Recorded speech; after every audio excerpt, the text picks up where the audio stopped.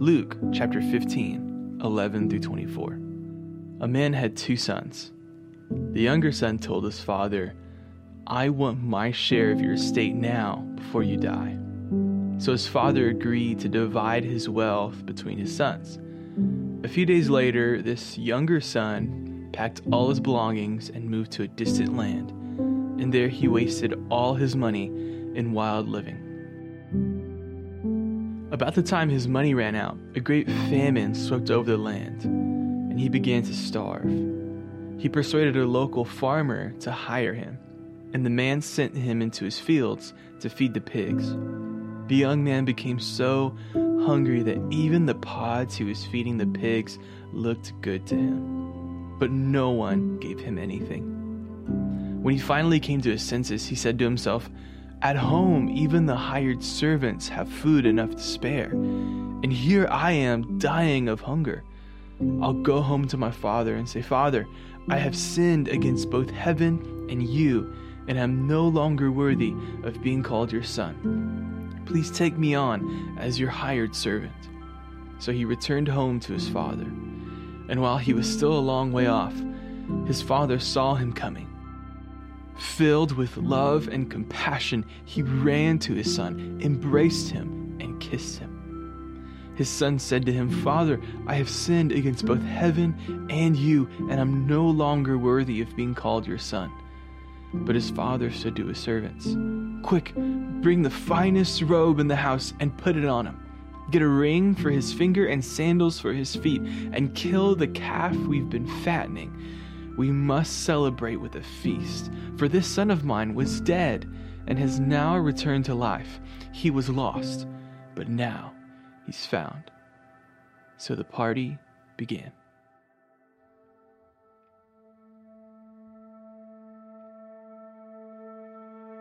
The prodigal son reminds me a lot of someone, me. I was born in a Christian home, but when I became older, the world started to get a hold of me. Drinking alcohol became part of my lifestyle. Drugs had a firm grip on me, and my friends reassured me that all of this was just being human. I was independent and wanted a life of my own without God. I ran away from Him and towards sin. My boyfriend and I, we moved to San Antonio so I could make something of myself. And after many years away from God, I came to kind of an awkward point in my life. I was about to be the first graduate in my family. I had my dream job waiting for me. I had a great boyfriend with a nice apartment and a new car. The American dream was at my fingertips, but I still felt like I was missing something. That's when the Holy Spirit whispered to me something I'll never forget. He said, "But you don't have me." Around this time, God was working in Matt's life, but we're not done with the story of the prodigal son. It continues with another key character in the story in verse 25. It says, "Meanwhile, the older son was in the fields working, and when he returned home, he heard music and dancing in the house, and he asked one of the servants, 'What's going on?' 'Your brother is back,' he was told, 'and your father has killed the fattened calf. We're celebrating because of his safe return.' The older brother was angry and wouldn't go in. His father came out and begged him, and he replied, 'All these years I've slaved for you and never once refused to do a single thing you told me to do. And in all that time you never gave me even one young goat for a feast with my friends. Yet this one son of yours comes back after squandering your money on prostitutes. You celebrate by killing the fattened calf.' His father said to him, 'Look, dear son, you always have stayed by me, and everything I have is yours. We had to celebrate this happy day because your brother was dead and has come back to life. He was lost, but now he is found.'"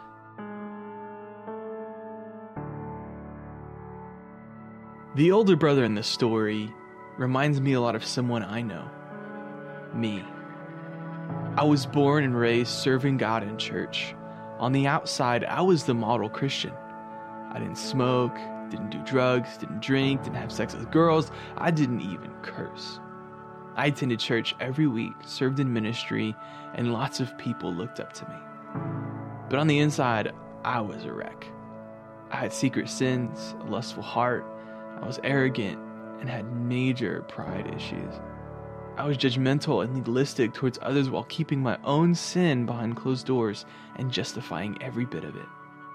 I thought I was better than everyone else because of my outward appearance.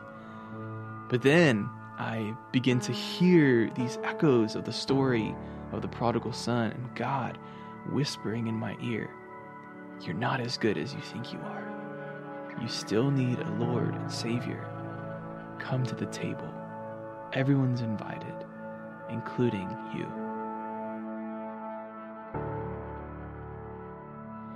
I remember listening to a sermon podcast, and the preacher was talking about singleness and dating, and he mentioned one thing that stuck out to me.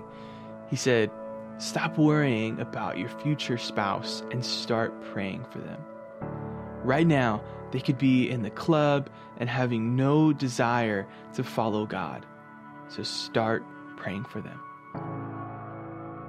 So after going to the club, doing drugs, and getting drunk many nights, I took an aerial view of my life and saw myself where the prodigal son saw himself. It had been years since I heard the voice of God, so I didn't know what to do when he called me. After all, it was hard hearing any type of voice when you're in the club every night. I broke down because I was achieving the American dream, but I felt just as empty and unhappy. When I reached out to God for the first time in a while, what did he do? He threw a celebration. He surrounded me with amazing friends. My family forgave me. I found happiness again, but this time it was different. Through a process of discovering what it truly meant to follow Jesus, my life started to change. God revealed to me the dark corners of my heart that I thought no one knew about, and he slowly began to make me into a new creation. There is no such thing as a good person, just a good God who makes us like him through obedience.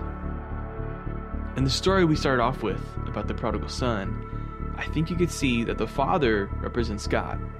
The prodigal son is Jessica's story, and the older brother is my story.